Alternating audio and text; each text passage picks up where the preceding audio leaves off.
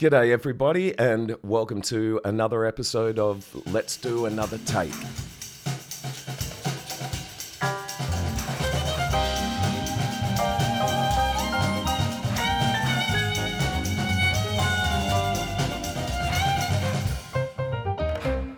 In today's episode, I'm speaking with Finbar O'Hanlon. Finbar, I've known about for many, many years. Whenever I used to see him play all the time, he's just a phenomenal guitarist. But he moved to America, and he's now a futurist and an innovator and a technological whiz, as well as an amazing musician. And we spoke about so many fascinating topics. I'm sure you'll find this really fascinating. So please sit back and relax and enjoy my chat with the amazing Finbar. Mate, I'd like to start by asking you, what's the first record you ever owned? First record I ever owned was Kiss Alive 2. Nice. And it was awesome. And I stuck it on my wall. You know, when they used to come in plastic sleeves, in the old days, I used sticky tape, and my mum freaked out because I was like stuck sticky tape over the wallpaper back then. And it was no! And I had the Kiss picture on the back cover with Gene Simmons with all the blood coming out of his mouth. That was hardcore, and it was so good. I used to love that photo. Yeah, it's kind of amazing looking back at Kiss because at the time they were so dangerous. And now it's just kind of hilarious, kind of theatre rock, you know? Yeah. And so did that album light a fire in you to learn guitar? Is that what the catalyst was for you? Not really. It was what lit a catalyst for guitar for me was that I was so bad at school, and Mum and Dad just had no idea what to do with me. Back in the old days, there wasn't such a thing as ADHD. I'm showing my age. They used to call me hyperactive. And unfortunately, I was in a Christian school, and I wasn't bad. I used to just ask a lot of questions about religion they couldn't answer, and they thought I was being insolent. So I was always getting in trouble. So one day I remember I was at Manly Vale, at Warringah Mall in DY, I think it was. And when we were living in Manly, and I saw this guitar, and I was like, Mum, can you buy me that? I was about 10. She was like, what do you want that for? And I'm like, oh, that's what I want to do. So what I found as I've got older was that was a point in my life where I figured out that something that I couldn't understand at the time was I'm really don't get any interest in things where people compete against each other. I'm not into sport. I'm not into competitions. Even if someone asked me to play a game of pool, I'm just not interested. But I love competing against myself. So the guitar was this thing I could take into a room and challenge myself all the time. And I never used to understand why I didn't like soccer or playing with people. And so the guitar was this thing, and I could just sit in my room and close the door and no one could bother me, and I could get lost in a world of puzzles and notes and fingers and trying to decipher this incredible language that I had no idea what I was doing, and hearing notes. And so to me, it wasn't so much listening to a band, it was this entanglement of mystery and me putting things together. And it was sort of like a Rubik's Cube where I'd play my finger here and here. And back then, I didn't have a guitar teacher or anything like that. It was just, there wasn't really any tab books. It was just, my dad showed me one chord, I think it was. And I don't know. And I just really enjoyed that challenge, really. I love that you said it was an entanglement of mystery. Do you still feel that you're entangled in that mystery, even though you know so much about music now? Well, that is such an amazing, amazing question and it's like, it gives me goosebumps because it's really fascinating. Like I'm over 50 now and I always on purpose look for mystery and look to challenge my own thinking and look to unlearn. And so the reason I'm playing the war guitar, which, there's probably 20 people in the world that can play it, is because it's a mystery again. It's brand new and no one really knows how. Well, there are a few people that know how to play it, and it's so complicated, but it's so beautiful, the sound. And so in a way, what I'm doing with the war guitar is going back to my childhood where I really don't know what I'm doing. Look, I did an album in LA with my friend from The Cure, Pearl Thompson. Pearl lived with me in my house in LA. I had a beautiful house in the hills with a studio in it. So we used to just go and sit in the studio all day and just write music. And it was fascinating working with Pearl because I've always been this super technical producer, all the gear, analyze scopes, analyze this, phycoacoustics, all that sort of stuff, phasing, all really complicated music. And he's totally the opposite. He's all about feel and inspiration. And I sat with him and I still remember, Pearl had his little Schecter 335 white guitar and he played it. And I was thinking to myself, that just sounds so bad. And it's just, and he's like, no. He goes, just Finn, just record it. So I recorded it and it sounded, to me, my ears, it was like, oh, it sounds so bad. But then when I put the track around it, the guitar just came to life. It was that pure sound. And I was like, and so then me being Mr. Technical, I went and tried to analyze it. And I'm like, it's all out of time, but the out of time is what actually makes it, there's no phase cancellation happening and it's popping out. And the slight detuning of it is what's giving it that, and the nuances in the sloppiness becomes the character.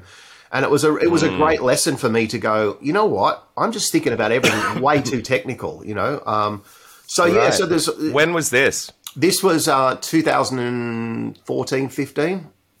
Okay.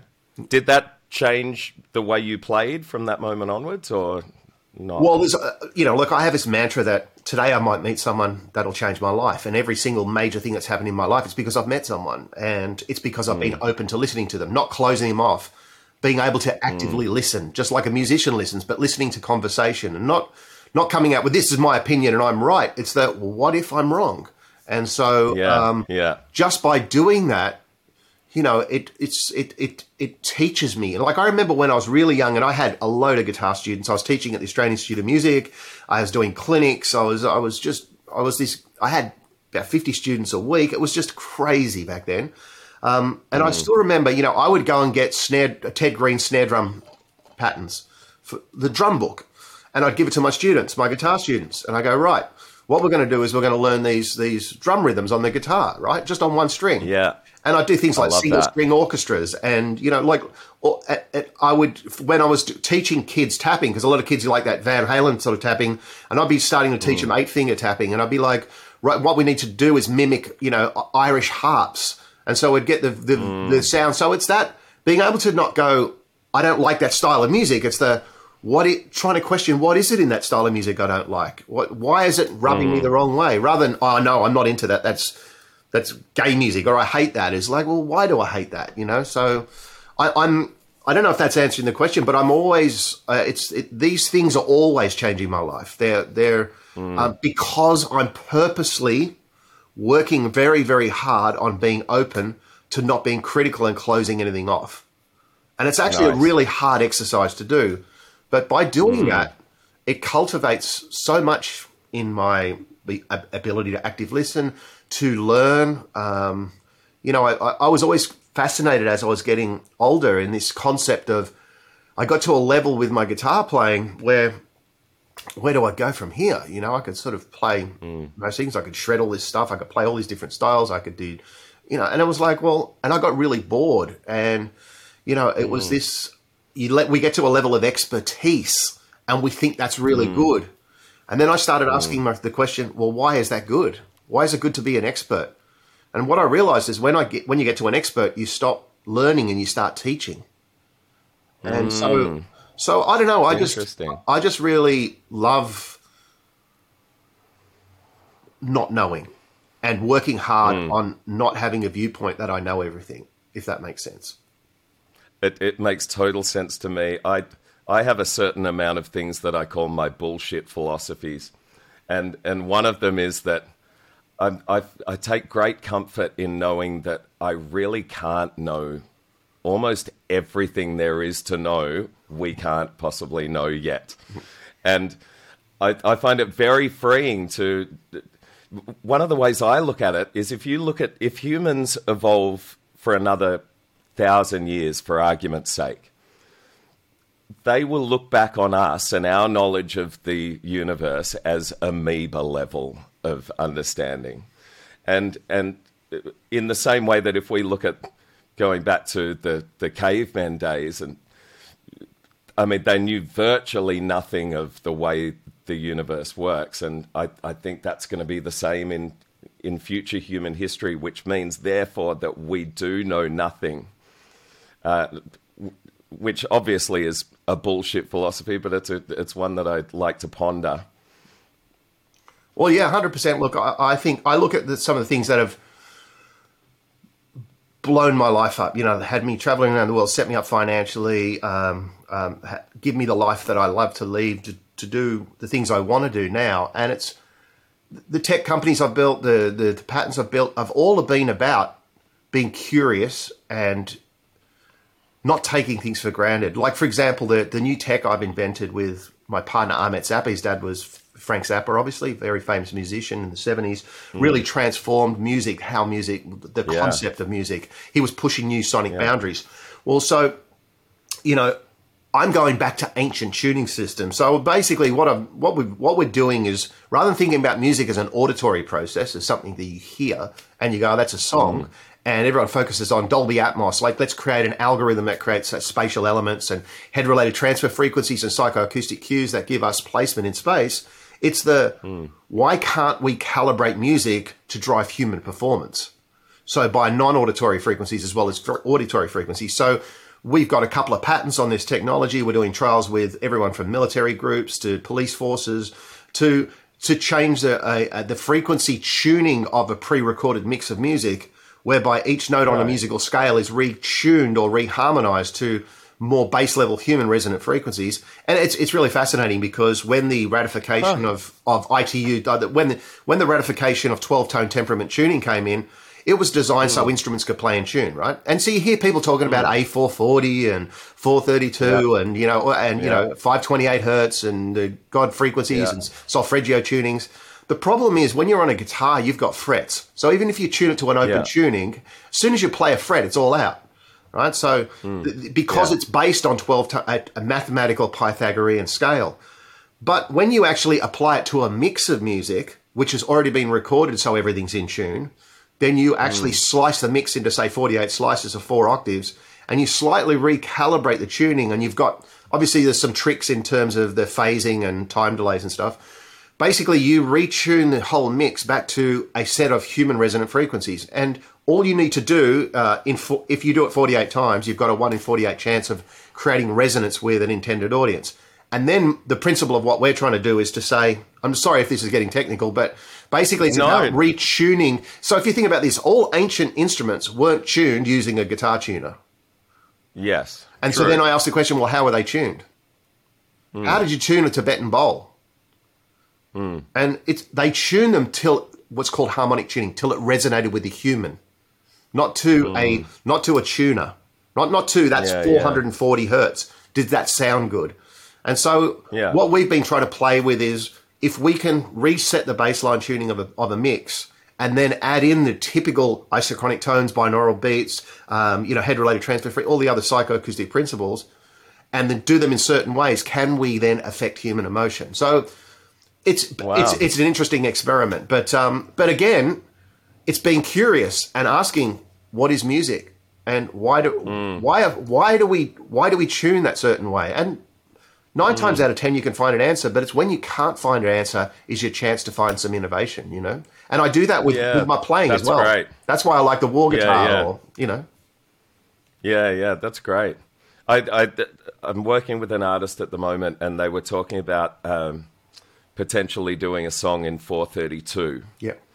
And I did a bit of a deep dive into, researching whether there was anything to that.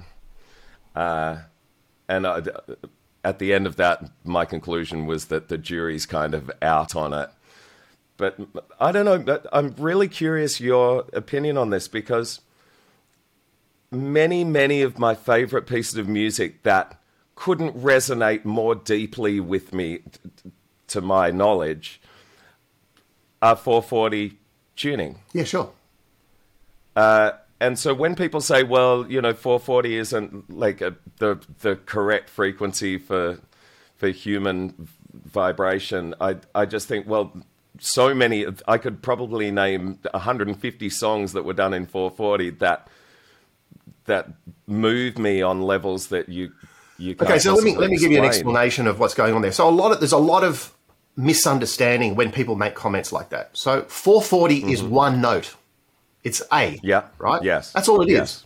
So 440 tuning isn't that it's all in 440 hertz. There's a whole heap of frequencies going on in that mix. It just means that the baseline reference of where all the notes are tuned to in a mathematical scale of Pythagorean tuning, fractional based on 12 notes, 12 tone temperaments, is 440 hertz. So the songs that might resonate with you, well, let me go back. Everyone has a different body composition, amount of fat, amount of muscle, amount of water retention, cavities in their body, and a lot of what we're doing is based on science, right? So the human body, to find a resonance, and the physics of the concept of resonance is when an energy source is created or sparked, and it hits a recipient, and that recipient has a fundamental frequency in tune with the energy source that's coming at it, and then it amplifies that energy back. So it creates a feedback loop. That's true resonance, right?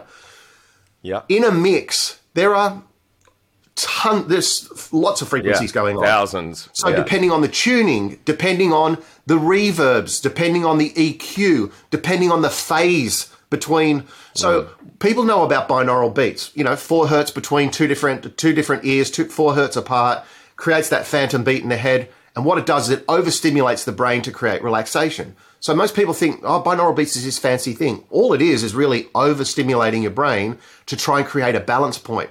And that process of overstimulation makes you forget about everything else.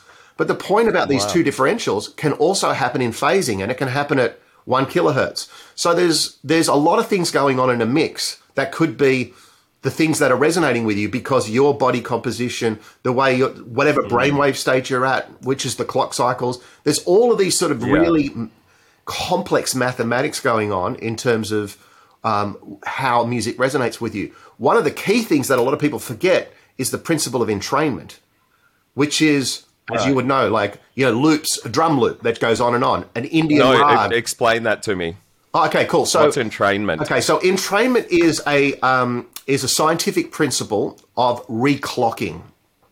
And there's a lot of experiments that have happened where they put 20 grandfather clocks in a room and they let their grandfather clock spin, and they go out of the room, they come back in an hour, and they're all in sync with each other. Yes. And that's entrainment, right?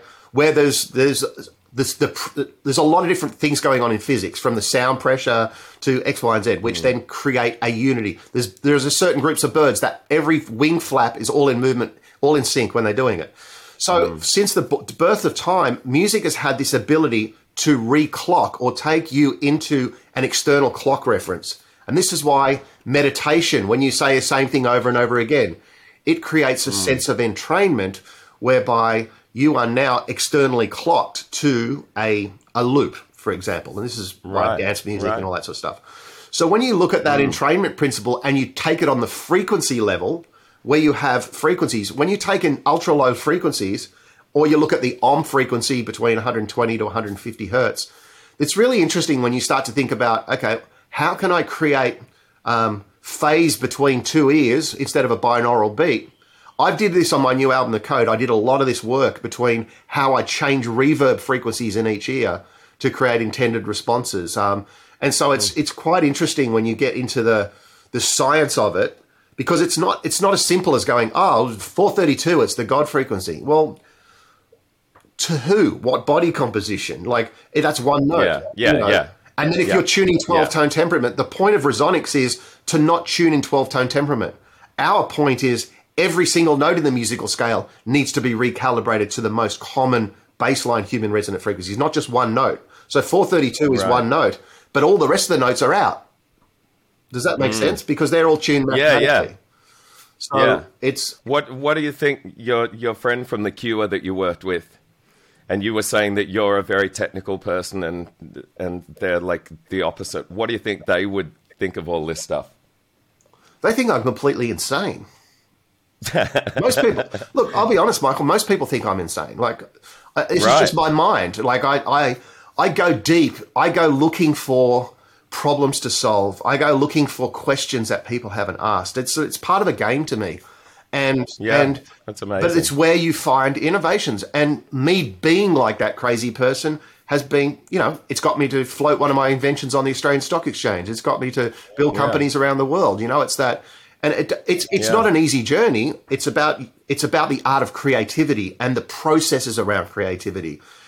Once you know the methodologies around creativity, not just, I'm a creative person, then you actually can start to go, right, I'm going to actually use this process. So again, people like Pearl from The Cure, they're just innately, they have a sound, and it's great, and I love it. I'm not that lucky. I don't know. I don't know what I don't know. I just sort of, I am a very analytical person, but I'm on the other side of it. I work very hard at a certain point to think of it like this. With my playing, I got so good technically at my playing.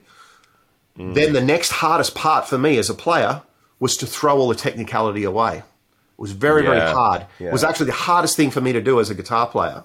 And how I did that from a creative angle, I've got my walls littered here with 7 and 8 string guitars. I would tune my guitars to one of my 7 strings to the word baggage, B-A-G-G-A-G-E.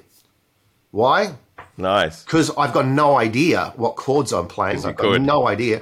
And I would sit down and I'd write a song, and it would force me to not play any chord that I know what I'm playing. And it's not dad-gad. It's not a standard tuning. So I would just go and get a guitar I'd get a baritone nylon. I've got these really crazy, weird guitars here. Beautiful. Wow. And I would tune them to things that just sound good sympathetically to my ear. So all open, it's got this beautiful sound. And I'd go, blah, blah, blah, and I wouldn't even know. I wouldn't even analyze the notes. And then I'd sit around and noodle around until I came up with something. And to me, that was, I know the technicalities. I can think about all the, how I do chords, tritone substitutions over here, how I move into key centers over here, all of that sort of stuff.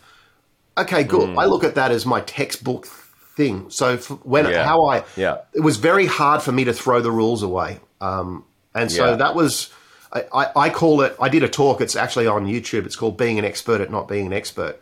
And what I do is I try and teach tools in the corporate world. I teach tools to experts to go beyond being an expert. To actually, because when you're an expert, you're now defined by the rules, which is your expertise.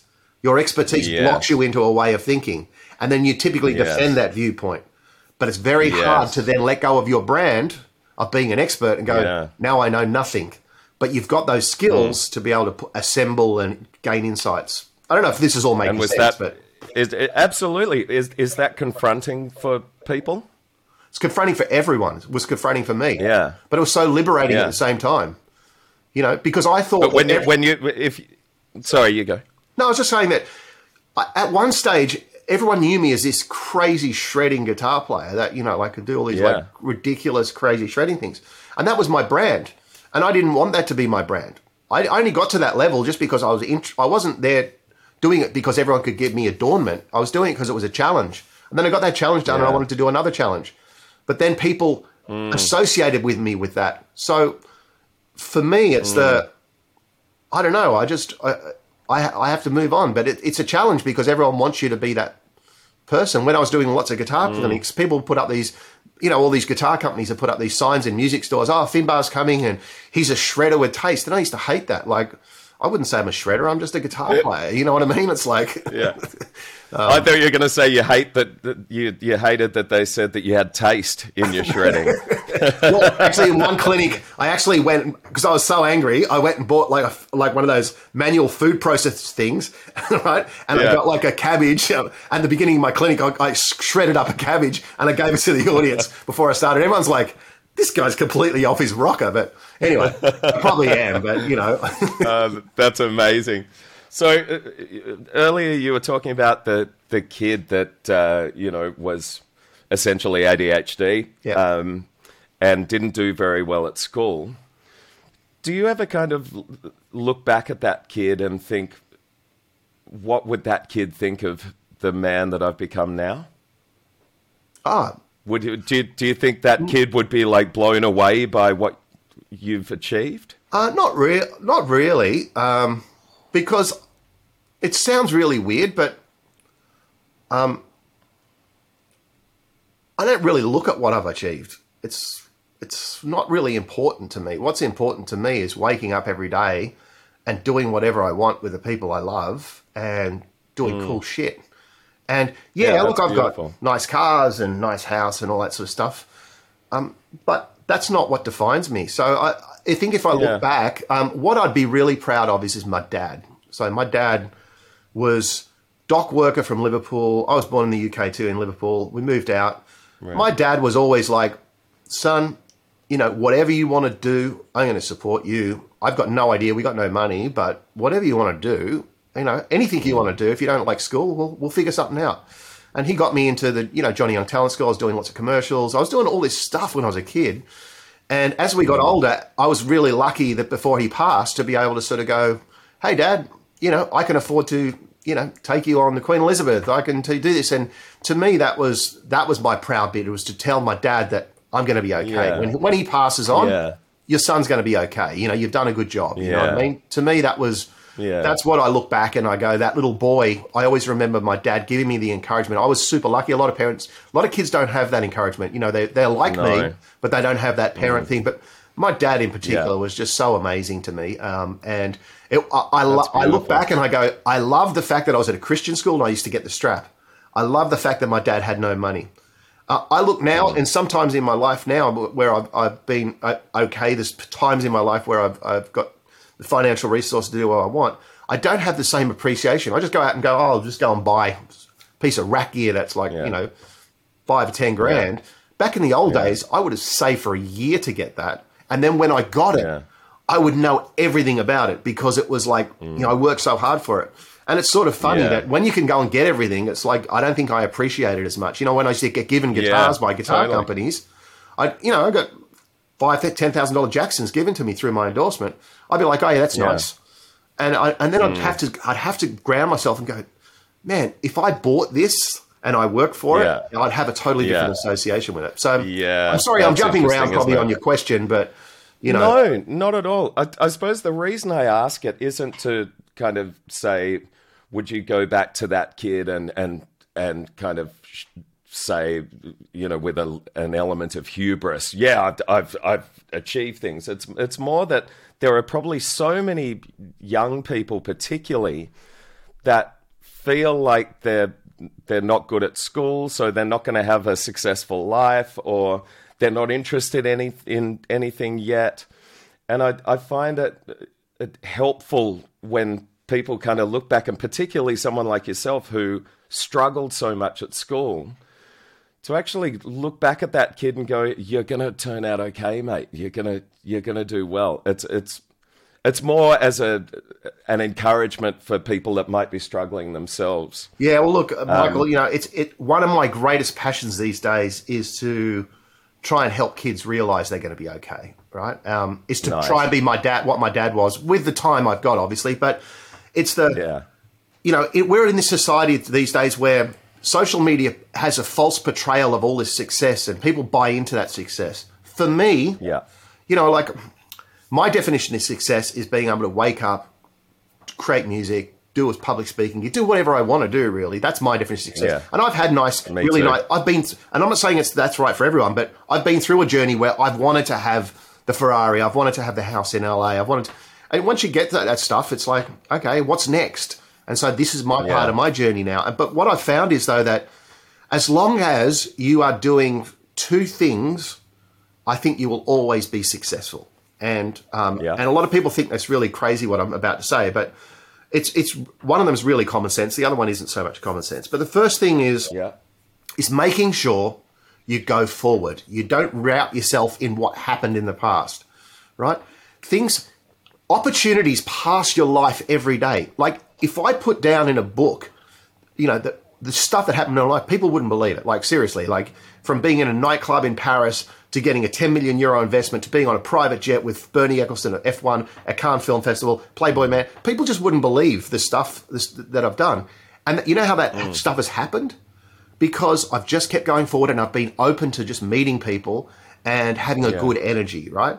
So as long as you're going forward and not blaming for this, this isn't right and I don't have this because of that. It's about who might I connect with? Who can I be around that's inspiring me? How can I help them? And that opens doorways. It's like getting on a video game. If you're in a video game, let's say you're in World of Warcraft and you got your little group around you, That's your, you've got your little guild and they're your friends. Yeah. But where are you going? Yeah. Where's your journey? You don't sit around waiting to be smashed by some monster. So it's what does your life look like? How do you take that? And so, I talk to kids and parents that love video games. And it's the parents that are the problem, not the kids. I'm like, mate, learning a video game is unbelievable. And I talk, because I play video games. I'm a massive gamer. And I talk through the lens of the kid about instances this or this on Roblox or this on, whatever it is, Fortnite and these parents are like, and I'm like, what you don't understand is you're trying to attribute value to something that the skills this kid's learning. So anyway, but the kids don't have that capability to connect that. So from a kid's perspective, I love what you're saying there, to be able to showcase that. It's if a crazy person like me, who no one understands, who looks really weird and can survive in the corporate world and do things, you can do it too. What you need to do first is you need to tap into what your passion is. And if you don't know, if you don't know what your job is and you can't find it, or I'm not really sure, go and explore. Become an explorer. I tell this to people my age, right? I say to people, people go, oh, look, I really don't know what, I'm depressed, or I'm lost. And I go, cool. Tell me the one thing you've done this week that you've never done in your life before. And they go, what do you mean? And I go, okay, well, tell me in the last 2 weeks, in the last 4 weeks. People become pigeonholed. They never explore. And because they never explore, they never experience anything new. So they get into this rut. And even if it's buying a new type of loaf of bread, just recognizing that you're purposely going out to do something new is part of the exploration, right? It's just, that's great. And that's such a simple, I love the fact that when you say go and explore, it doesn't mean fly to the Himalayas. It can mean buy a new type of bread. 100%. It just do something different and expand your horizons. And people go, that's beautiful. Crazy buying a loaf of bread. And I go, it's not buying a new loaf of bread. It's recognizing that you're going out of your way to try something new. Yes. Because it's like going to the gym. I completely understand. You don't go to the gym and lift 4,000 kilos. You work up to it. This is a process. Yeah. It's like taking the safety net away. By society, in my view, has been brought up to teach us to be good little servants and work in a job. Now, for the people that potentially listen to this podcast, they might not resonate with that. And what I'm saying, and what you're saying, Michael, I'm sure, is, well, that's okay. And the problem is, when you need to survive in that world, which is all built around these people, you need to, as a person, figure out where your passion is, and you need to explore. Because I'll tell you why. Once you've got a passion, the amount of times I could have given my tech companies away, the amount of times I could have given my practice or my guitar away, and that set me up for life, there was countless amounts of times. But because I was passionate about it, it wasn't a job. That's unreal. When you were saying there's two things that people should do, one is always be moving forward. Yep. What was the second one? Okay, so I'm glad you pulled this up. So this is what I tell a lot of people when I'm mentoring. So I go... And this is the one that you said won't make a lot make a lot of sense. Yes. Yeah, it won't make a lot of sense. And people don't believe me. I like it. And so I have to say to people before, because when I'm mentoring, especially even adults, people used to look at me in LA. I'm driving my nice Porsche. I got a big house in the hills. I got to hang out with all these rock stars. I'm doing all this stuff, right? And so they go, "Oh, I want your life. How do I have your life?" And I go, "Okay." I go, "I'm going to tell you, and it's only one thing you have to do to get my life, but you won't believe me." Yeah. And they would go, "Well, no, I'll believe you." I go, "No, you won't believe me. I'm telling you, won't believe me because everyone I tell it to, they just don't believe it. They go, it's stupid what I'm saying." But they don't think about what I'm saying. Anyway, so I drag it out by getting them to go, I'm not going to, I really want to believe it. I go, here it is. One thing you need to do. You need to make sure every single person you meet, they leave with more than you take. I love that. I love everything about that. Now, and people go, I don't get that. And I go, well, okay, let me say that. Imagine if it's all about you. And you want this car, and you want that. If you make sure everyone leaves with more than you take, what's going to happen? Everyone's going to want to be around you. Everyone's going to connect to you. Then you're going to get all the deals. Then you're going to get all the networks. Then you're the one that's going to get signed because you're making sure that everyone else is getting fulfilled when they come to you. So if it's all about you, make it all about everyone else. I love that. Do you know what I mean? I'm genuinely shocked that people can't get that. Well, it blows because, you know, I don't know about you, Michael, but like I found the more you travel and the more you sort of do be in different cultures, you start to just see how different people work. For me, it's such common sense, right? But it's a lot of people are like what they do is they go, oh yeah, cool, okay, and then they go away and then implement it. They go, oh yeah, that makes sense, but it doesn't make sense to them because they don't go and implement it, and then they come back to you like, you know what? Do you ever think to yourself, you know, 10 years down the track, they might be thinking of that statement and it might resonate with them and change their life at a later date? Yeah, everyone has to be like, I'm not the right person to say you have to do this now. I just plant a seed of knowledge, and there might be a time in your life when it might resonate. Right now, it might not, and if it does at that point in their life, then I'm really honoured that they've listened to that. But you know, one of the secrets I've learned in my life, because you probably guessed, I'm very analytical. My brain's very manic. Is that I work really, really hard on making the complex simple. That's probably my number one thing, right? And I talk about maths and psychoacoustics and all this sort of stuff. But at the end of the day, whether I'm in a corporate world or whether I'm in a musical world, I play around with these puzzles and I'm looking for new explorations. But at the end of the day, like if you listen to my new album, The Code, it's got a lot of technicality in it. But at the end of the day, it's very musical. It's musical. Beautiful, by the way. Oh, thanks, bud. Yeah. But if you want to analyze it, I wanted to write an album like the Da Vinci Code.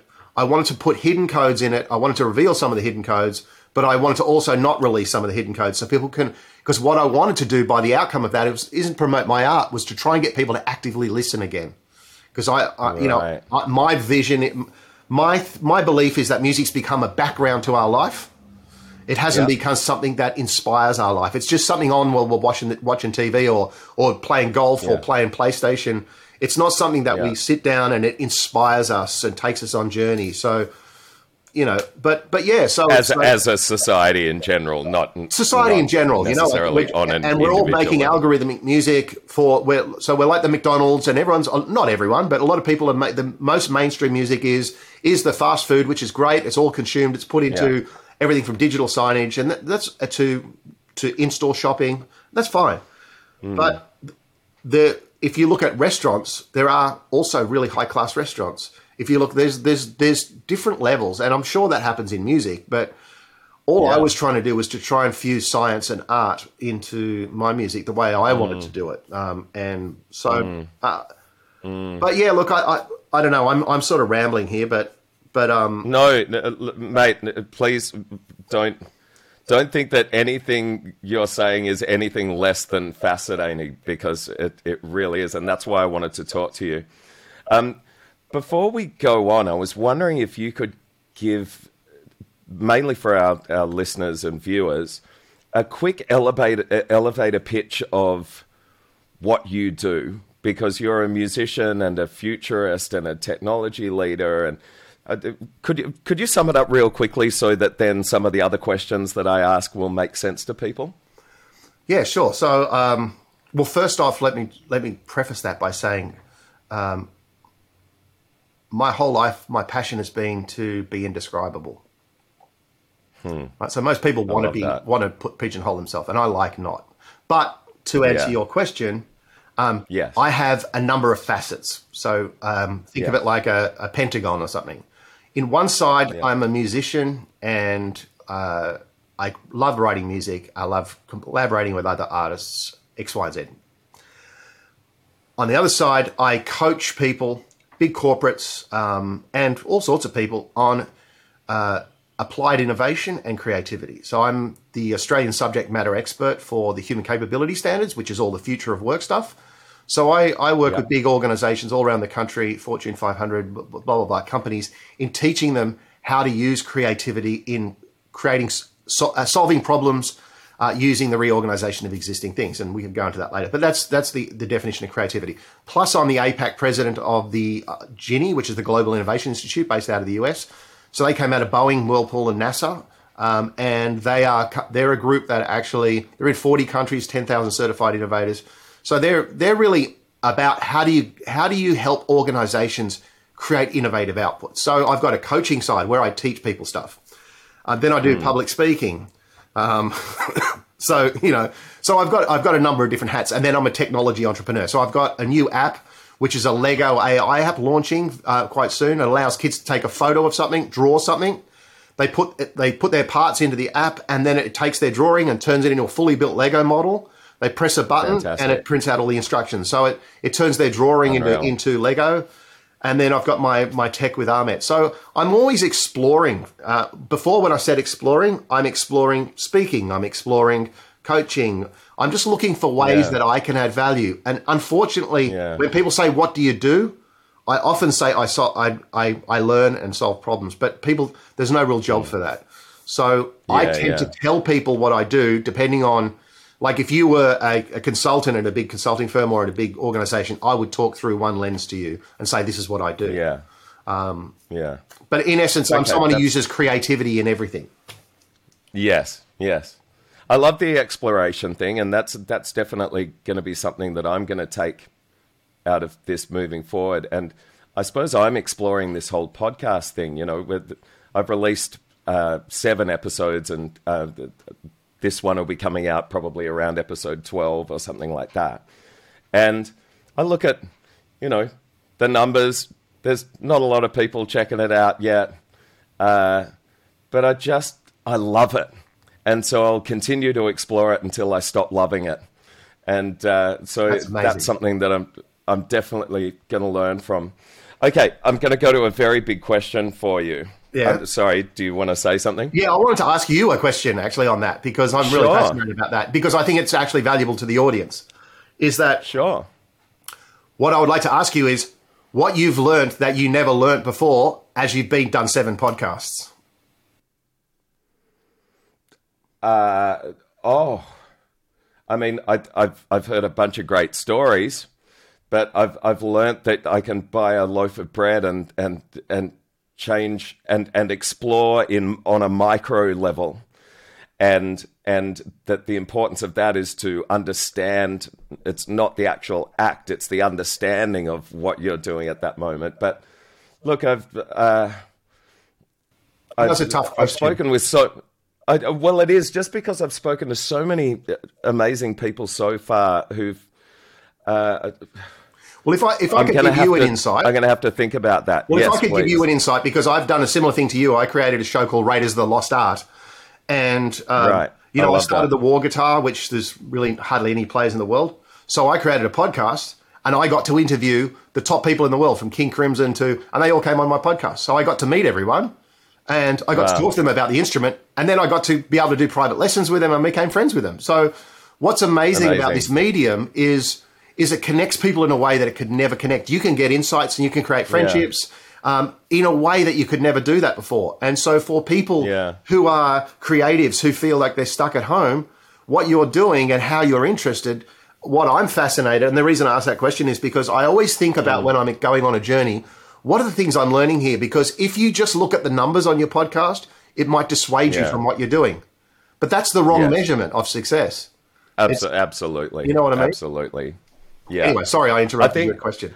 No, not at all. I think one of the things I'm learning is that there is a big part of me that when I espouse my ideas, I'm doubting myself every fucking sentence, and I feel like I ramble. I feel like that there's so much self-doubt and self-criticism, which is okay, but it's something that I'm constantly processing.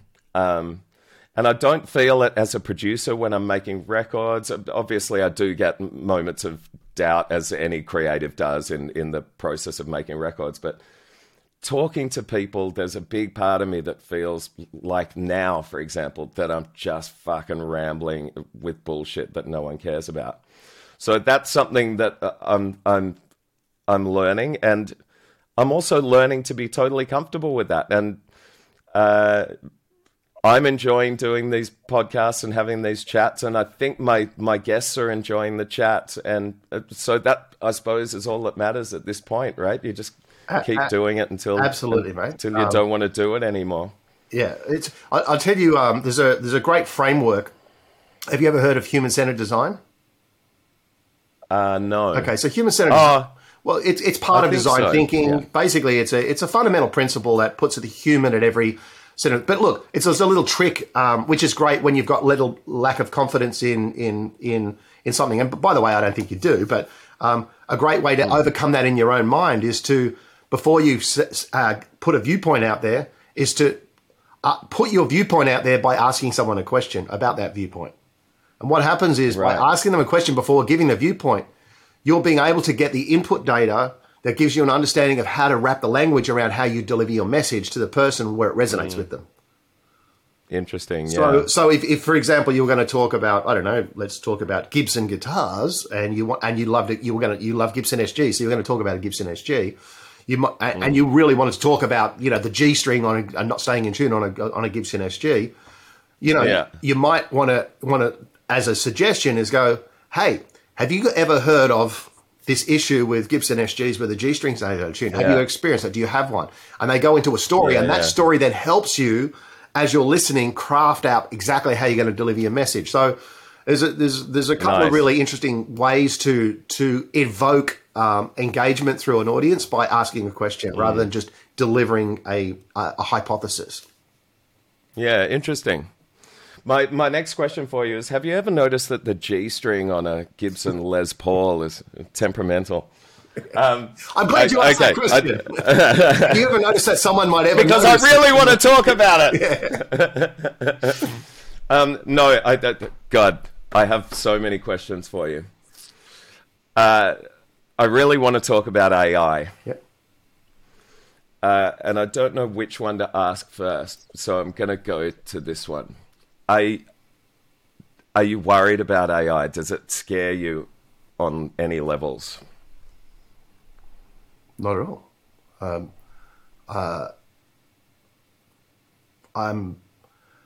I understand why someone might be scared of AI. I understand it. But if you go back, it's interesting. If you go back and go into the Wayback Machine and type in early videos on what the internet was, right? It's a really interesting exercise. And you look at all these people fearful of the internet. Oh my God, this thing called the internet's going to come in, and there's all these pirates and blah, blah, blah. And there's all these fundamental changes. AI, I've done a lot of work. I actually did a webinar last night for the Global Innovation Institute of America, and I talked a lot about the future of work, and I've been up with a lot of the studies of what's happening and how AI is replacing and automating a lot of jobs. But it's also creating a lot of jobs. For example, there's a lot of talk at the moment about Midjourney and DALL-E 2 with art and how AI is replacing art. But what ends up happening is a different set of skills is born out of the advancement of technology. And so, AI is doing some incredible things. And yes, if you don't adapt, you will die or you will become less relevant. It's like graphic designers that didn't adopt Photoshop because they still want to work on plates and do typesetting. Yeah. Those people don't exist anymore. Right. And the younger audience would go, what's typesetting? What's Quark Express? That's a joke, why would I use that?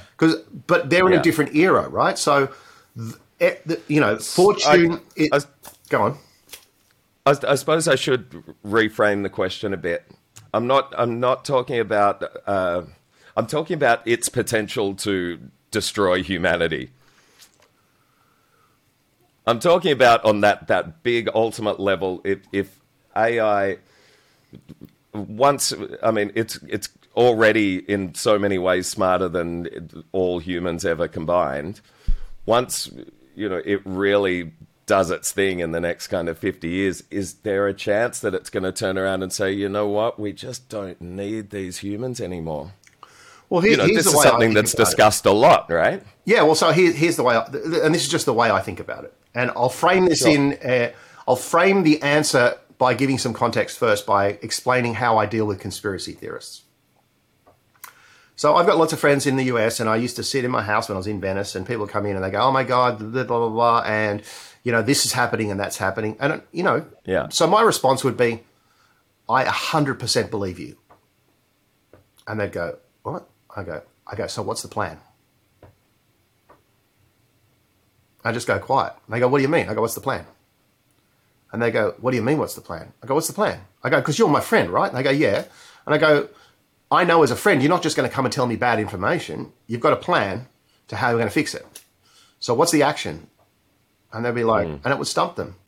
And so I don't get too scared about anything unless I know that here's the cause and here's a plan to address it. So I don't sit around worrying about anything. What I tend to do is I tend to work out how to fix things. I'm more of a solutionist than, and so it could be a problem statement. So if that was wrapped up in, here is a problem statement, I would then go and ask you to validate that is a problem.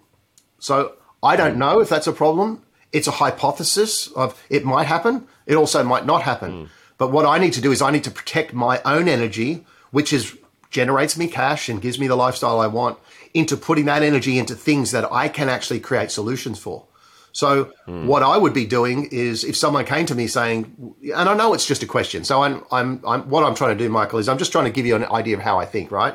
Is that I don't get too caught up in worrying about things that might happen in the future unless I can potentially think of a way to solve it. Otherwise, I go and try and think about other things that I can solve because I spend too much energy worrying about things that are outside my control, if that makes sense. Totally, because the world is mainly filled with people just worrying about it and not coming up with solutions. So thank God there are people like you. And, you know, I tend to be in your category, actually. I don't really dwell on things that I can't try and find a solution there's a lady called Brené Brown, and she had this great talk once, and she said, think of it this way. Every morning you wake up, you've got a tank full of petrol. And you decide where you're going to drive and what you're going to use that petrol on. You got fuel. Nice, I like that. And so it's up to you and so you can sit around and worry about all this stuff. The reason I don't watch the news is because I call it the daily dose of despair. It's all drama. I used to do a thing where I'd go online every Friday and I'd look up YouTube headlines and I'd look at the word crisis and I'd find how many stories have the word crisis in them. And there's normally like 10 or 15 or something, all different. But it gives you an interesting snapshot. So for me, I've got to protect my energy. And the more people start to think about from a solution perspective, what can I positively impact? Can I action that information? It's at least for me anyway, I've got to protect my energy because I get sucked in. Yeah. And I go down these rabbit holes, and I don't want to go down the rabbit holes anymore because I'll end up 10 years later being down a rabbit hole and not having the life I want. Yeah. Okay, well, pretend I didn't ask that question then. Don't think about it anymore. No. Remember how I said I had two questions that I was tossing up which one to ask first? Yeah.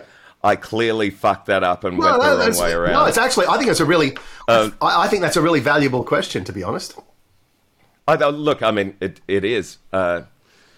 So in terms of AI, and specifically with music, just because most people that are consuming this podcast are interested in the musical side of things generally, how is AI, in your opinion, going to redefine music composition, music production, music performance in the next 20, 30 years? Well, I think music won't be what we think music is now. I think music will fracture and become in two camps. And one will be the McDonald's, the algorithmic stuff, which is all generated by AI. And anyone that does that music really won't compete because there won't be any jobs for them because it'll all be automated. It'll be like based on your Apple Watch, what body temperature you are, what brainwave state you are, what thing you're trying to achieve, you're trying to study, you're trying to get past an exam. It will automatically know all that stuff, and the algorithm will create a soundtrack which will help drive you, give you that energy to get through. And so that's where I already know that stuff exists and it's happening. Is that a bad thing? Well, it's a bad thing if you only write that type of music. Yes, it's a bad thing. But if you're a musician, what if the AI is generating music that going back to what you said at the beginning of the conversation about resonant frequencies and breaking down our concept of Western tuning and I'm the sure it will. 12-note I'm sure scale we'll get to that level. And so if AI can create things that resonate within us in a way that we've never experienced before, that's a good thing, right? Yeah, see, what a lot of people need to recognize is that the way AI works is it has input data sets, libraries, algorithms, and they go into another algorithm. So these data sets, they're big data, small data, unstructured or structured data, and they go into these compute algorithms, and those algorithms learn and get better and blah, blah, blah. But how does an AI learn the art of human collaboration? Yeah, I don't know yet. It can never do it, right? Because it requires two humans to collaborate with each other. How does a AI learn the art of empathy? Right? It can't. No algorithm written in it will on the fly be able to understand the dynamics of touch, sensation, smell, how the auditory process is creating, the feeling of love, the feeling of connection, going to a live venue and being in a crowd and feeling the energy of the stage, right? I believe these are the untapped core fundamental human parts of music that will be driven to amplification, and we will come up with new forms of engagement. Not music as, okay, here's my Nintendo soundtrack, blah, blah, blah. That's the way we look at it now. I'm going to write this, and here's what my drums sound like, and here's this, and it's basically a puzzle that we put together to create this flat thing that comes out, and people listen to it on a streaming platform. But how do we figure out what impulse responses work? How do we use dynamic live inputs with people, to people in human capacity? All these things haven't been explored. Who's capturing and understanding the dynamics of a live crowd from a death metal crowd to a country crowd, and why? And then how does that feeling then inform the artist to produce on the fly? What changes in the artist's set? These are things that, and then how does that then inform AI algorithms? Because someone who can work that out the people that can work that out, their human capabilities around music are the ones that are going to really thrive in the future, because underneath those people will be a whole heap of machines that will be augmenting the things that, people will laugh, Michael, in 10 years' time saying, I had to run sidechain compression on a kick drum and I had to go and get a rack compressor and do that. People will go, what are you talking about? Like, it'll all just be in one chip, right? They'll just go, it'll be voice controlled. You won't even have to tell it. It'll already work that out, right? I want this sound. You won't even have to think about it, that brain interface. So I believe we're going to a place where keyboards won't exist, mice won't exist, trackpads won't exist. The human brain interface will exist. There's already in the new Oculus Pro coming out, the Cambria that's coming out this year, eye tracking in the VR. There's a whole heap of different things that are starting to evolve into the scene. And so I wouldn't be worried about it. What I'd be, if I was an artist, and I am, and I'm interested in creativity, I'd be trying to figure out what are the parts of music that are more human, and how might I learn that? Like, for example, what's happening with DALL-E 2 and Midjourney and all these new art algorithms is there is a new job description already coming up of the people that know how to write text for the AI, and they're called the keepers. Right. So these keepers, it's a new job position, the keepers, these are people that know how to write the right things to create the right art for the right specific thing, rather than just some random art that's spewed out. So these become the conductor, like the conductor of the orchestra. They're the conductor of AI, you know what I mean? And I think that'll happen in music as well. I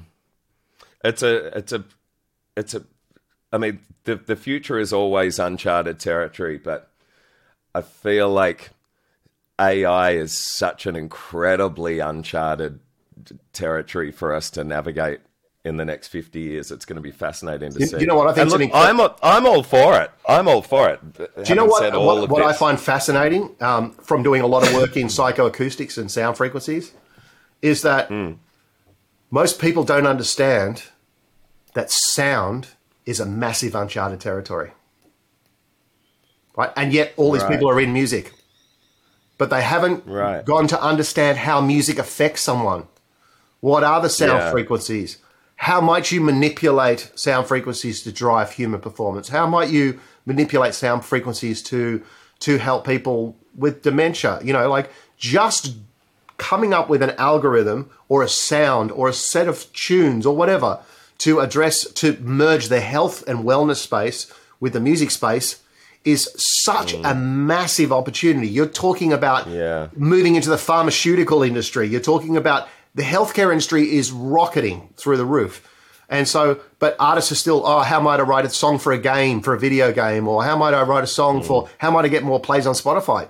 It's like, dude, you know, like if you really want to try and think about creating value for someone else, why try and do exactly the same as someone else? You know? Absolutely.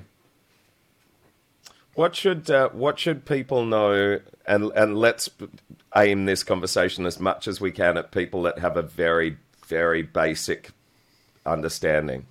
What should people know about the blockchain and NFTs on musicians particularly? Okay, so on the most basic level, I want you to think of the blockchain as a train with carriages, and each carriage is a block, and as they're connected together, that's the chain. And so once you think of the blockchain as purely a notebook where you write something in, it says, I've done this. But when you write something in, it's put in the train carriage, and then it's instantly copied to every other train carriage. Right? So you've got a copy of what you've just done in every other train carriage. Yeah. That's the blockchain. So the blockchain is a number of blocks, carriages around the world that hold records of transactions. Right? And those records of transactions are, I sold this. But not just that you sold it, it's the history of every sale that you've ever done on that particular item. So when you resell it, it's incremented. It's like a logbook for a car. Okay? But as soon as it's recorded, it's then copied to other train carriages. Now, why did that come about? Because in the past, a bank or Visa card or whatever, there would be an intermediary that would hold all that data. Yeah. And they would charge interest. And you'd be paying all these fees for that company to do that. And if that got hacked, you could lose all your money. Yeah. With the blockchain, the value is the people that have got the carriages, you can have loads of them. If someone went to hack your transactions on one carriage, it would have all the other carriages would say that's out of sync, that's a fake transaction. So it actually guarantees the authenticity of the transaction. Now that might sound a bit strange, but what happens over time is it used to be more costly, but it's getting cheaper and cheaper. It's this ability to, now that you've got that record there, you can do these things called smart contracts. So why that's important is when we get into the NFT space, and so for those that don't really understand NFTs, think of it as, you know those baseball caps that you get, that you buy a baseball cap and it's got New York Mets on it? You can buy the baseball cap for $2, or you can buy the one for $20 that's got the gold seal on it that says, I'm the real baseball cap, the licensed merchandise. Yeah. NFTs are the same song, but wrapped up with a blockchain address, and the blockchain address is that gold stamp on the hat that says, I'm a real version of it. Yeah. That's in its most basic. You can do other things with it, but that's just, you said, for basic people, right? Now, what that does is it allows you to go to your fan base and say, I'm going to release 10 versions of this song, which is the real version of this song, not the digital copy you can get on Spotify. And because you've got that, I'm going to give you something else extra, that a certificate of authenticity or some extra little file or whatever, or a little graphic that's attached to the music track that no one else has got. And that then becomes all wrapped up, which is the little badge, the serial number, or the gold stamp, the hat, and some other little bit of merchandise that's wrapped up in. So it's like a T-shirt with your soundtrack. It's a bit of merchandise. And you can limit how many of those go out. You can sell it based on that. Then you can also, with a smart contract, mean that if it's ever sold again, you can always make a commission on it. So someone else can sell it just like on eBay, but every time it's sold, your intellectual property comes back. So what it does for artists is it allows them to now really take control of their art. In the past, they'd have to have a record company and they'd have to deal with the distros and all that sort of stuff. Not that that doesn't change, because they still have long-standing relationships with major touring, marketing, all that sort of stuff. It gives artists a new chance to explore new dimensions in how they can create engagement with an audience. Remember that thing I said before is make sure someone leaves with more than you take? Unfortunately, I find a lot of artists are so, this is my art, man. This is my art. And how come no one will buy my music? And how do I find an audience? So they spend all this money trying to market rather than trying to think, what does my audience want? What research have I done? Who is my audience? How do I align my message with my audience? And how does my art connect with them? Because it could be your music, but you might, if you understand what the audience wants, you might be able to deliver and wrap that in a way that that delivers the audience. So my album, The Code, here's the problem statement I understood. I've got a very expensive hi-fi system in my house. And I go to a store and you go and buy, a really expensive pair of speakers, for example. You go to a high-end hi-fi shop and they put on music which is jazz or classical music from 50 years ago. And I go, well, all in high resolution. I go, well, that's great. But where's something modern? And they'll play a Dire Straits or a Peter Gabriel or a Trevor Horn thing, which is great from the 80s. And I go, where's something from last year? And they don't have anything. So I go, well, here are people with lots of money that are buying really high-end stuff that have no modern music to listen to. And this is an older audience who have cashed up. So who's writing music for them? So I did a high-res version of The Code. I write this storybook about the hidden codes in it, like the Da Vinci Code. I came up with this concept. I mixed it all, some of the tracks in Resonics with all these frequency things. And that was all part of the story. And look, I did a private launch with my label in Nashville. And I made about 3 times the production cost pre-launch before I even sold it. And my highest version of my album was $110. And what that came with, though, was not just my album, because it came with a film track. Instead of a soundtrack to a film, I created a film that supported the music. But beside that, I created all the guitar tab files for all the guitarists that want to learn my guitar solos. I created the stems. I created the backing tracks so they could play over it. So they got a whole package for $110, and they were about half of my sales were those $110 versions of my album, which no one really knows me. So it was quite fascinating. Yeah, that's unreal.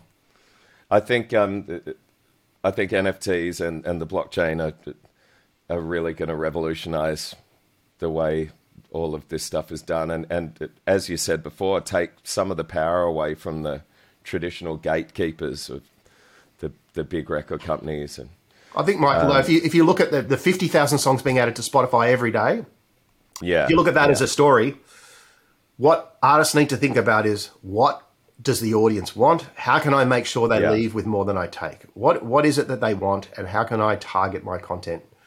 Who is my audience, and how do I make sure my music resonates with them? And sorry to ask what might seem like a very stupidly basic question, but how do people identify what their audience are and what they want?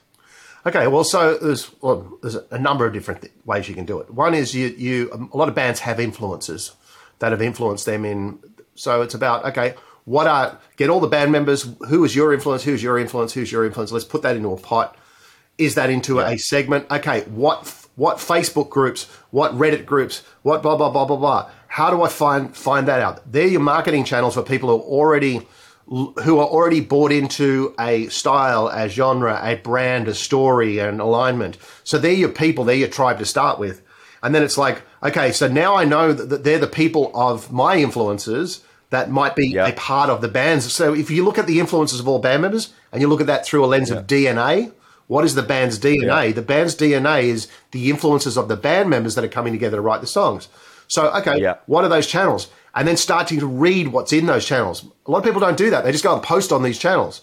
What are people playing? What can I learn from that audience? What tours are happening? Why are they happening? How can I connect over what you're doing, Michael? So a strategy could be, I'm going to go and build a podcast. I'm going to go and interview all the influences of my band.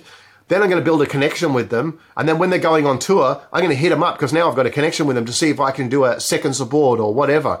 Because I'm talking to there's all sorts of really interesting, clever ways you can use media and commentary to make connections and to build a fan base or to build a connection that will amplify your voice to your audience. So all the people out there that are thinking, look, I could never get in contact with my influencers, for example. So let's say me, I'm a massive Radiohead fan. They're my favorite band of all time. I would think, well, there's no way I can just email and get Tom York on the podcast. What would you say to that kind of thinking? Okay, so what I would say is, okay, draw a Monopoly board. And on the start of that Monopoly board, draw you, and on the end of it, draw Tom. And I go, right, what are all the steps that I can figure out, and what are the different ways? Think of it like a labyrinth, a maze. What are the different ways I can get to him?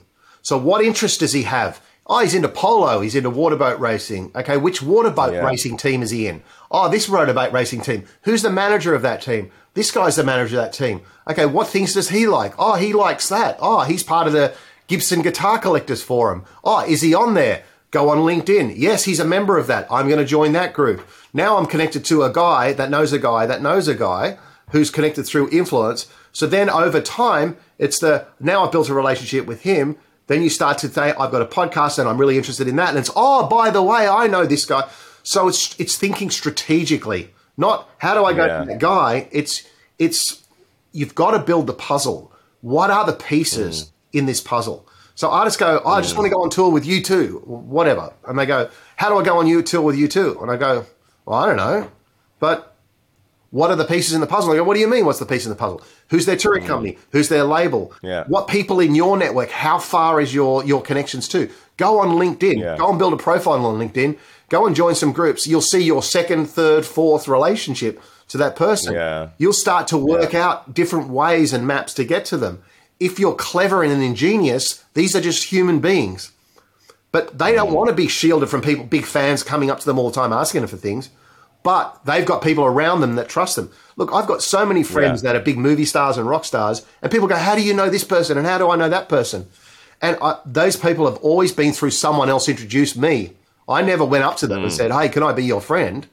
So it's how might you, so it's thinking strategically. And you're normally only 3 or 4 degrees separation from anyone, really. What do they call it? 7 degrees separation to Kevin Bacon. But it's that. Yeah. You know, it's quite fascinating. And the more you dig in, the more you learn. It is a strategy. It's not as simple as I just want that.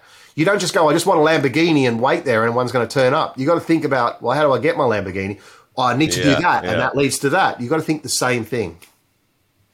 So all of that, I love everything about what you just said there. All of the artists that put so much of themselves into creation of their music and the recording of it, then they get to the final hurdle, which is releasing it and trying to get it to resonate with as many people as they can. They kind of just go, fuck it. I put it up on Facebook. I did a post once. Nothing happened. A lot of people struggle to find that desire to do the strategic stuff. So I think what you just said could actually really help a bunch of people, including me. I mean, I love everything that you just said there. Well, I'll give you an example. Like if I said to you, Michael, who is your number one go-to guy at CAA in Hollywood? You probably wouldn't have an answer. No. And I go, well, do you know who CAA is? And you might have an answer. And you go, well, no. Well, creative artist agency. So they handle some of the biggest artists in the world. So why don't they know about you? You know, and, I could never go to them. Okay, well, why not? You know, it's you need someone to help you. It's all great blockchain and it's all great, all this stuff, but you've only got limited capacity yourself, right? Yeah. And you can't just expect to know everything about everything, right? You can't, you know, like people go, I need to know this. And artists these days need to know everything. And in some respects, it's great if you know everything, but it's even better if you know how to strategically and critically think. Because if you know how to provide value, you could go to someone who's the best of the best and go, hey, if you work with me, this is the value I'm going to create for you. Artists don't do that a lot of times. They go, here's my tracks, man. They're really awesome. What do you think? Yeah, that's right. And that's the same conversation everyone's having. They don't go to them going, hey, I've seen what you do and I think I can add value to you. They never start the conversation like that. They go, what do you think of my band, man? It's like, it's a totally different sort of conversation. Yeah. So I'm going to learn that lesson right this second, and I'm going to ask you, is there anyone that you know that you think would enjoy talking on this podcast that you would reach out to on my behalf to see if they would be a guest? Potentially, but I'd need to ask you a bunch of questions before I do. Yes, it doesn't have to be now. Yeah, but I'm going to throw that. I'm going to throw that out there. Yeah. So the answer is always yes. I'm always down to help, but I'm only down to help once I know what success looks like to you. Who are the types of people you're trying to connect to? Because what I need to do is when I connect to someone else, because I care about adding value to them, just as I care about adding value to you, I need to wrap your request and this is an important lesson for everyone listening to this, I need to wrap your request in a language that sounds like I'm providing value to them, that it's not a request from you. Yeah. Does that make sense? You've said so many things that are going to absolutely become part of my DNA moving forward. And I just... Well, guys, can't thank you enough. To the audience, I say this. I'm an old, over 50s, fuddy-duddy musician dude, crazy mind, entrepreneur, innovator type dude. I've struggled a lot of my life to get cut through, and just as a lot of people do. And so the lessons I'm telling you are from battle scars of many years. And through my method of trying to make things simple, what I tell you, I've got no vested interest in telling you the wrong info. It's so you take it or leave it. But I think that what I'm trying to say is for the audience, not just for you, Michael. It's just I think there's some things in there you can go work really, really hard. My thing to you is if you're swimming against a stream and you're finding it's really hard, stop and try a different approach. Yeah. I think that's fantastic advice. Do you ever suffer from real crippling self-doubt? Not really, because... That's good. And the reason why is it's like, I think a long time ago, look, I've been criticized all my life. Look, you don't know what you're talking about. How could you build a tech company? You don't know this. So I realized that I'm not living my life for anyone else. I try and add value. I try and never hurt anyone. But I've also I can only impact the world if I can only start from a place where I'm strong. So, I take on board what people say when they're people that are very close to me who don't have a vested interest in telling me, So, look, the self-doubt I have is like, look, I got a short life to live. I got to make the most of it. I could sit around waiting for validation from someone else, or I could just keep pushing. And for me, it's just, I'll just keep pushing, and I'll push and push until I find my tribe. 90% of people I talk to are going to think I'm crazy, I'm an idiot, but that's okay. They don't resonate with me. I've got to find the resonance of people. There is a tribe for me out there, and most of the people aren't my tribe, and that's okay. It's not a criticism of them. It's more that, but I'm not going to change my tribe to try and suit someone else's tribe. And so I can't have self-doubt because my self-doubt is normally because I'm trying to get approval or validation from someone who's not in my tribe. Yeah, that's fantastic. Do you have a sense that your best work is ahead of you?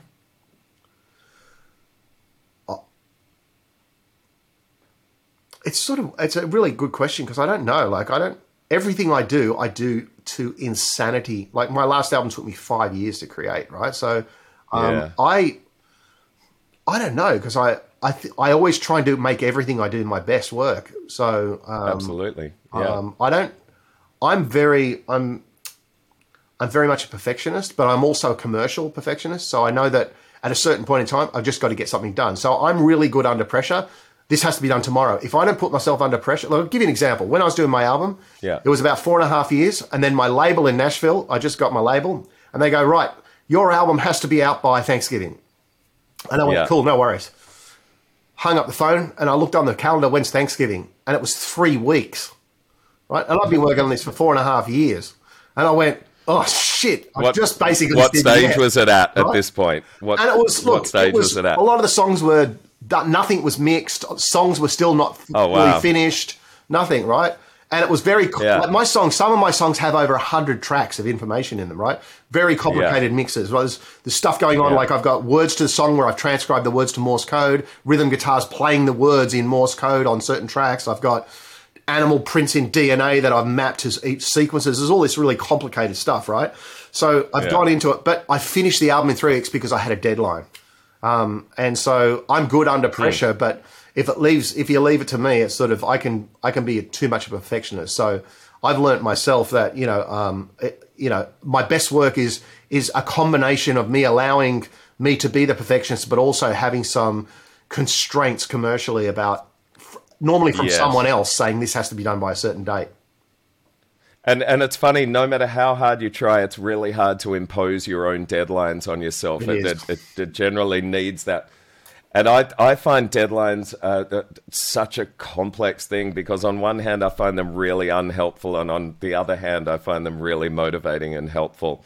And I'm constantly juggling up. And I suppose I've had an obsession recently with duality and the duality of almost everything in life that I don't know about you, Michael, but I've always found what I found fascinating is this is why I know I'll never be commercially anything with my music is because it's not where I'm focused. But secondly, it's that I do something really what I think is stupid. Not stupid, but I did one of the things I've sold the most of with my music was when I created for Holden Special Vehicles a track of just car revving noises, and that was the track. There was nothing else in the track except car revving noises. Right? Yeah, and it was like it was huge, and I'm like, and yet. Hold on, did you on guitar or how? No, how just did a you make... sampler, right? So I had an advertising agency. We had Holden Special Vehicles. They wanted a track for all their fans, so I got on my sampler, my emulator at the time, and I'm going,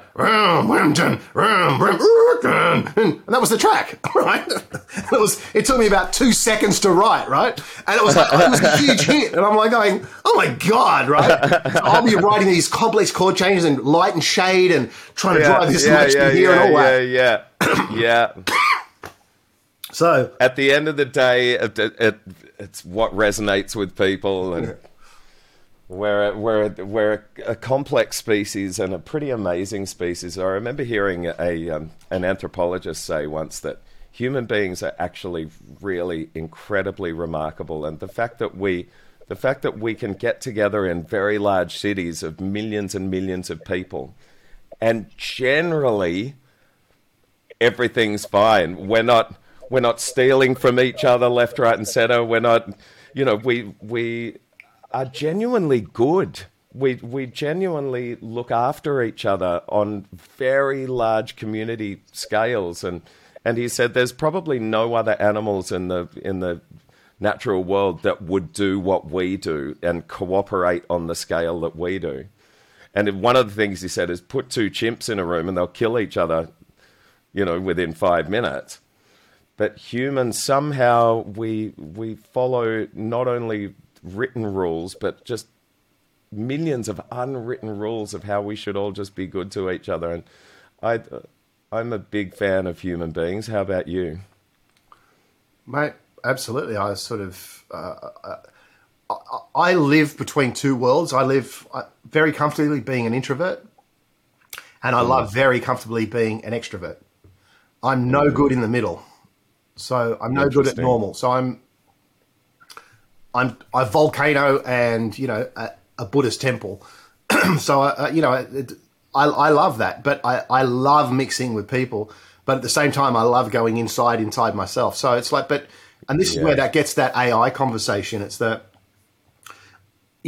I can go and pull up Ozone or something and just go master my track.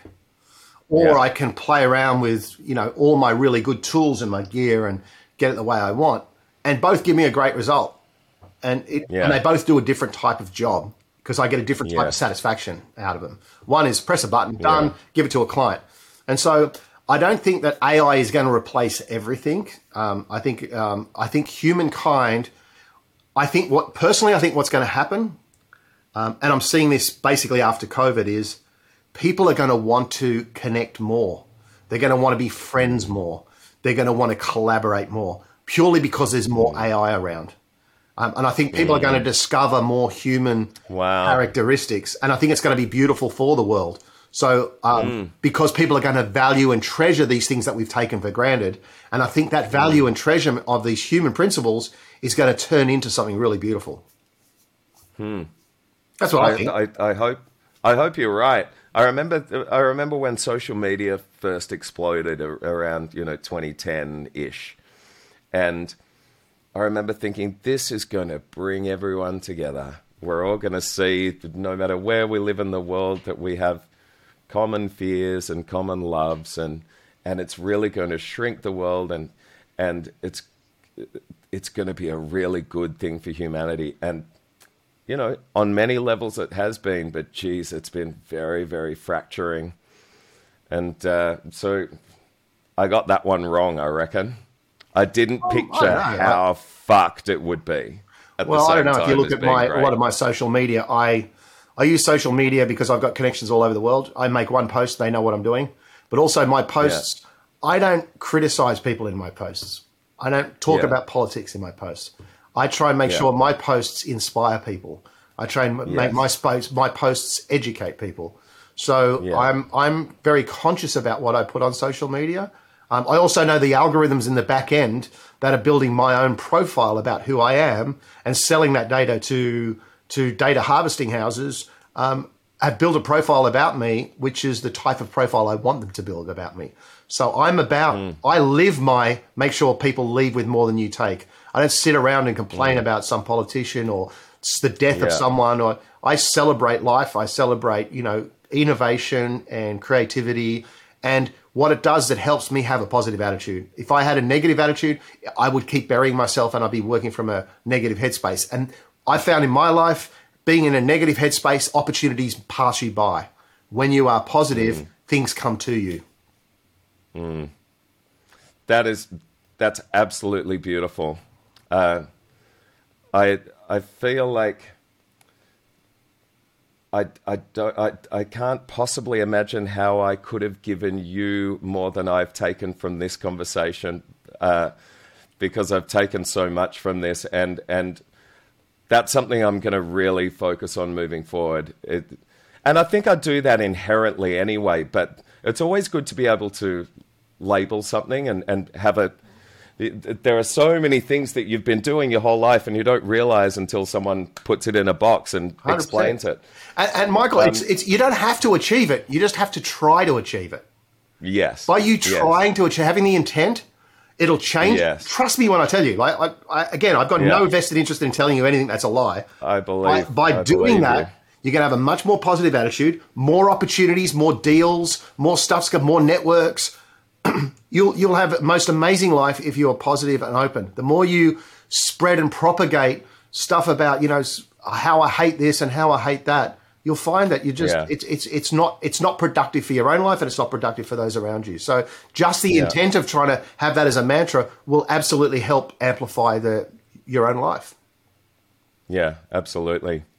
My friend, we could probably talk for many, many hours, and I hope we do talk again for many hours, because I've really loved your insights into all of this stuff, and I just thank you so much. It's been amazing. No worries. Well, look, if anyone's interested, they can check me out on LinkedIn.